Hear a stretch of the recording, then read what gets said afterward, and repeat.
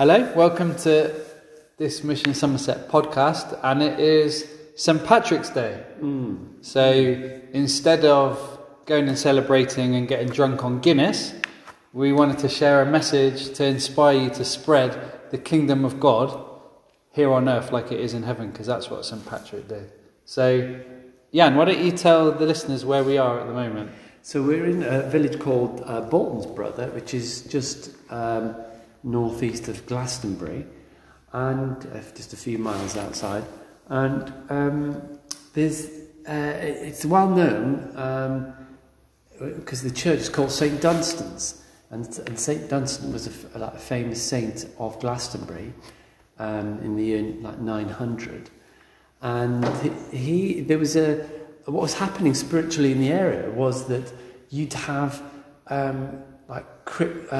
like devilish creatures, which you'd call cryptozoological creatures, demons, or let's say like the figure of Pan, like goat-headed men or goat men walking about, and if you look at the Book of Enoch, it mentions these like half human, half men type creatures that existed on the earth. Well, St. Dunstan basically caught one, and so he was a spiritual man. He was a blacksmith in the centre of Glastonbury, but he was a spiritual person, and he was under attack from these, as I described, these sort of figures, these forces, and the famous incident was where he was working in his workshop as a blacksmith, and somebody stood in the doorway of his workshop to watch him, and suddenly this person manifested into one of these cryptozoological creatures, or cryptoids for short.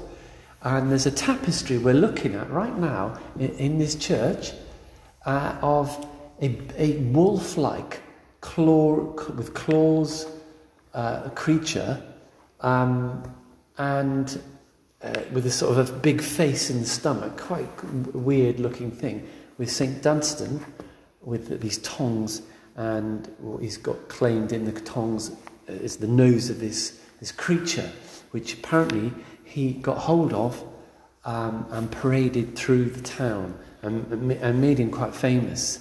That he caught one of these and publicly showed it off, and he became the abbot or became somebody abbot of Glastonbury.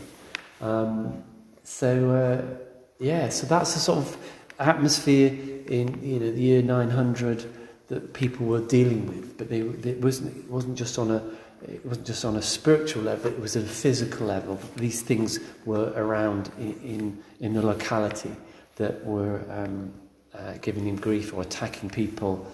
They're not just myths; these actually existed. Like I said, that if you look at the Book of Enoch, then these things existed, that's why I've sort of dragged Ben to this place, because I'm quite fascinated with these sort of things.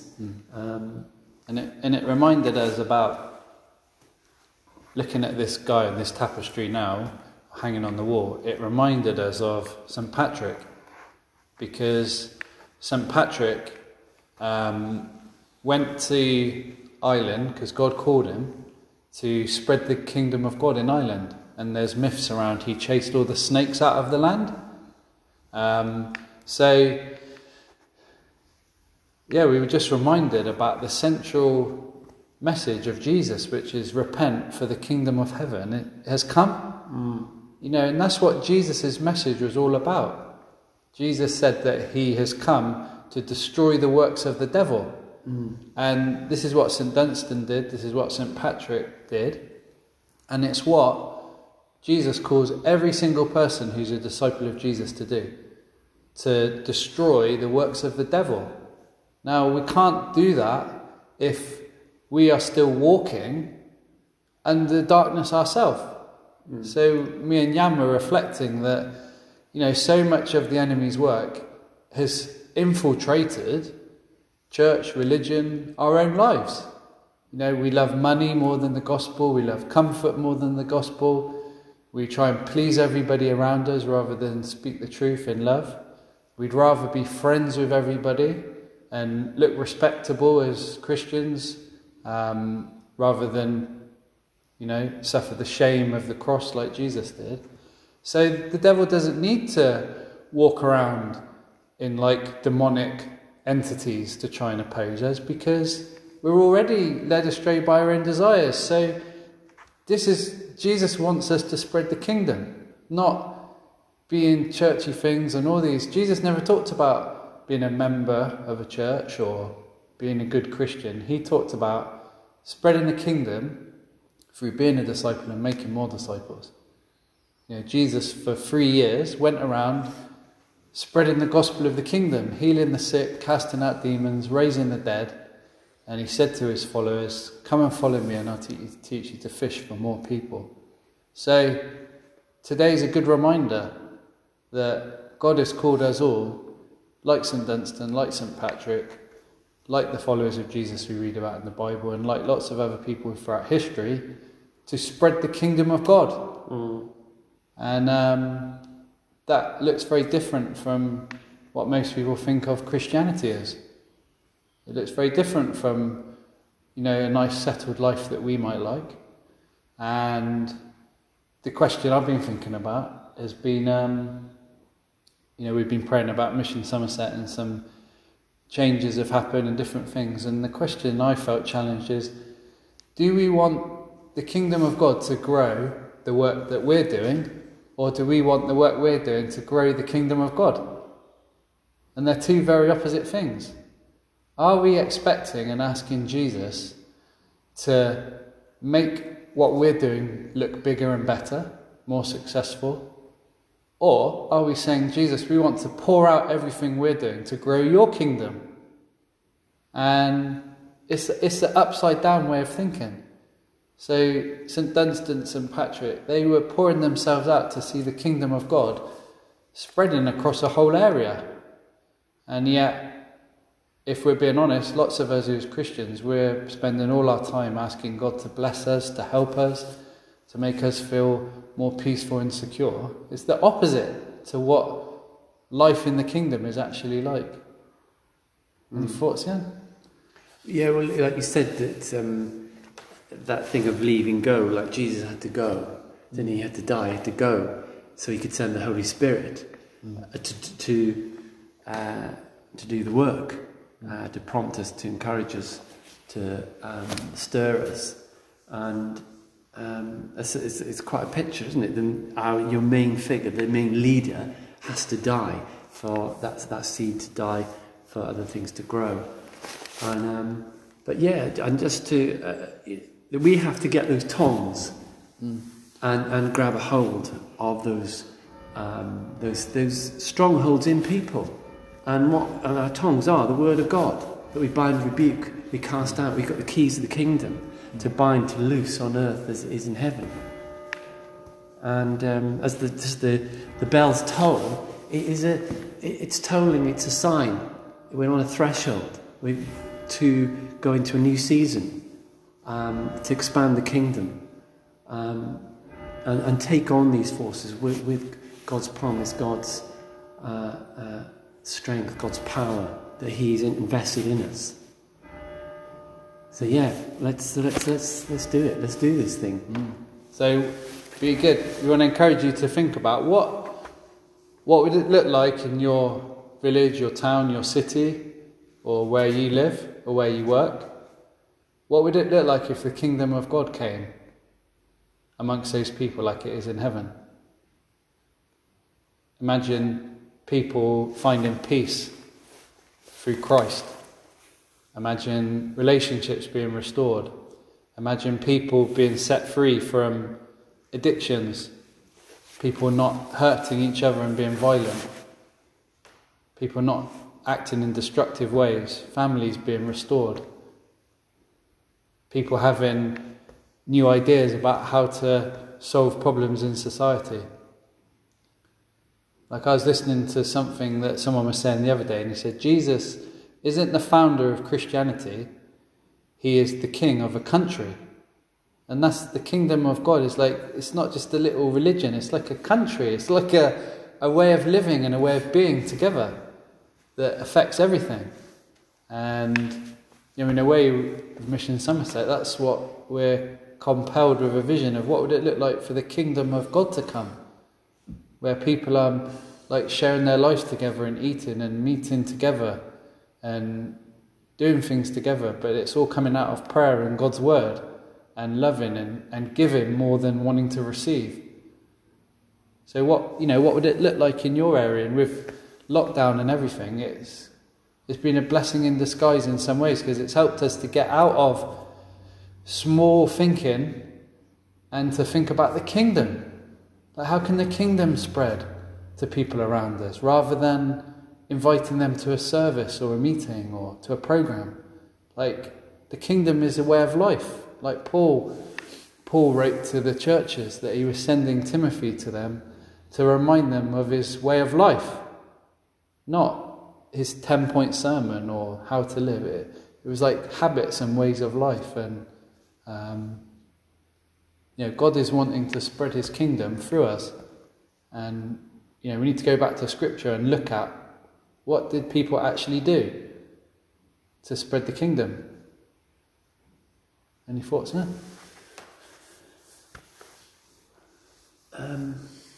What do we do? What do we do to spread the kingdom in Somerset? Or what have we done? Well, we've talked to people, approached people, like in the high streets and bus stops and pubs and cafes, knocked on doors, preached on the street, and people, broadcast it, so we're not like invisible, that we're conspicuous, we're out there, and that's like the basic remit, isn't it, of sharing the gospel, to broadcast it and to draw people, and that's what we've been doing really, and eating with people, discipling people, sharing God's word, confessing our sins with each other, being very raw and open, and and struggling with each other and with people that God gives us, which is never easy, and is always a huge test, and sometimes it's really infuriating and it's despairing, but then there's glimmers and that spark up and make you think, that there is a purpose to this. And we can't really, when things go wrong, we can't blame ourselves completely, because if things were right, they went right, we could only sort of pat ourselves on the back. But we always give honour to God, and just to commend all the things that were frustrated, and all the things that are loose ends and things that are not working. We just commend in prayer to God, and don't burden ourselves and get too troubled with these. But God's got a plan. God's got a purpose, to an outworking through all the people that we've come across.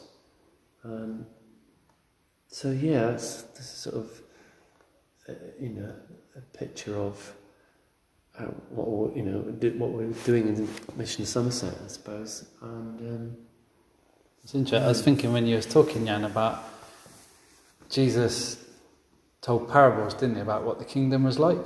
And I was thinking about that one in Mark 4, the parable of the sower, or the parable of the soils. And it's interesting because I've talked about it to a few people recently, and Jesus says in that, if you don't understand this parable, how can you understand any of the parables? And so, there's something about that parable that's like foundational and, like central to everything. And, the whole thing starts, doesn't it, that a sower goes out to sow, and the seed is the word of the kingdom. So if the word of the kingdom is not going out and being sowed, like everything is irrelevant. Any conversation that we might have is irrelevant. Anything that we might be thinking or praying or discussing or theorizing about is irrelevant, because the seed, the word of the kingdom, isn't going out into the soil. And, there's nothing there. And, in this COVID-filled world, it's a bit of a vacuum where the word of the kingdom needs to go out.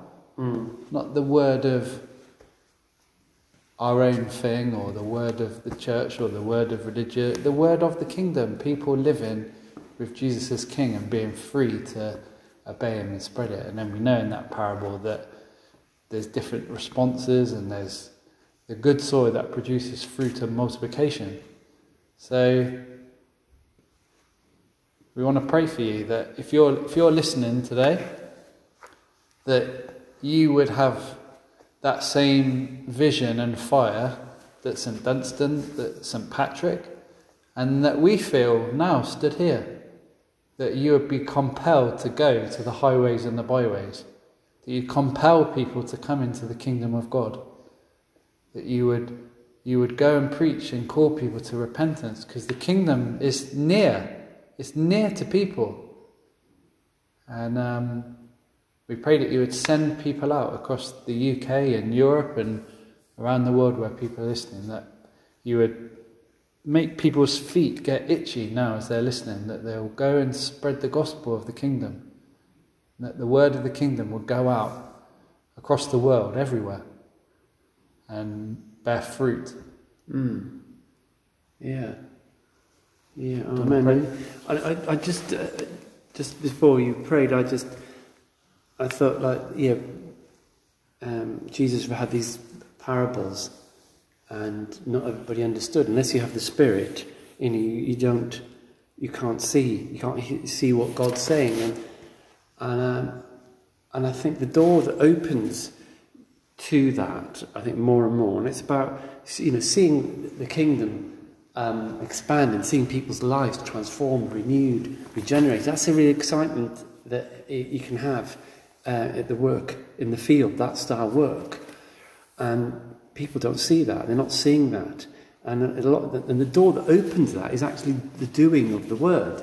And when you do the word, then and you go back in the evening and you look at the word, it reveals more to you, and that's a richness in your own life, and it spurs you and inspires you and gives you a depth and a width, the height, of God, of Christ in you, to enrich you personally in an intimate way, to then go out and tell people about this relationship, this intimacy you can have with Jesus.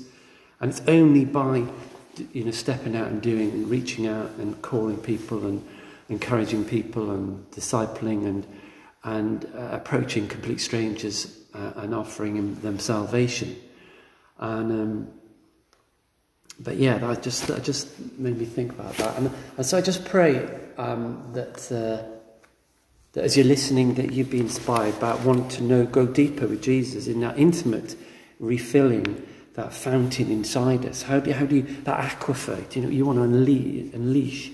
It says in John that from his belly flow rivers of living water. That's what we want. Be refreshed by living water. That inner power, inner resource that we all want in our lives to our friends, our family, to give out into our work, but to ultimately to inspire and draw people to experience that themselves. So I just pray that as I'm speaking now, that there be a thirst and desire as you read the word to step out and get out there and do what Jesus did, not wait for a special revelation of some ethereal moment where Spirit takes you out of your kitchen, out of your living room from your Bible and draws you into the streets. I'm not talking some ethereal sort of drift of the Spirit. I'm saying, just you to get out there purposely, set out a morning, set out a day where you're going to draw people, try and find people, speak to people about Jesus, and yeah, so I just pray that would be on your hearts right now, and that and I pray that the Holy Spirit will press those buttons inside you, that my words maybe not be reaching, but the Holy Spirit will do that. Because Jesus died, so he could go, that seed could die, so he could send the Holy Spirit, which is in you, which is in all of us, that can, operate and pilot you to find those people and redeem the day for the gospel. Not wood, hay or stubble, but gold, silver and precious stones. Go out and find them. In Jesus' name, amen. Amen.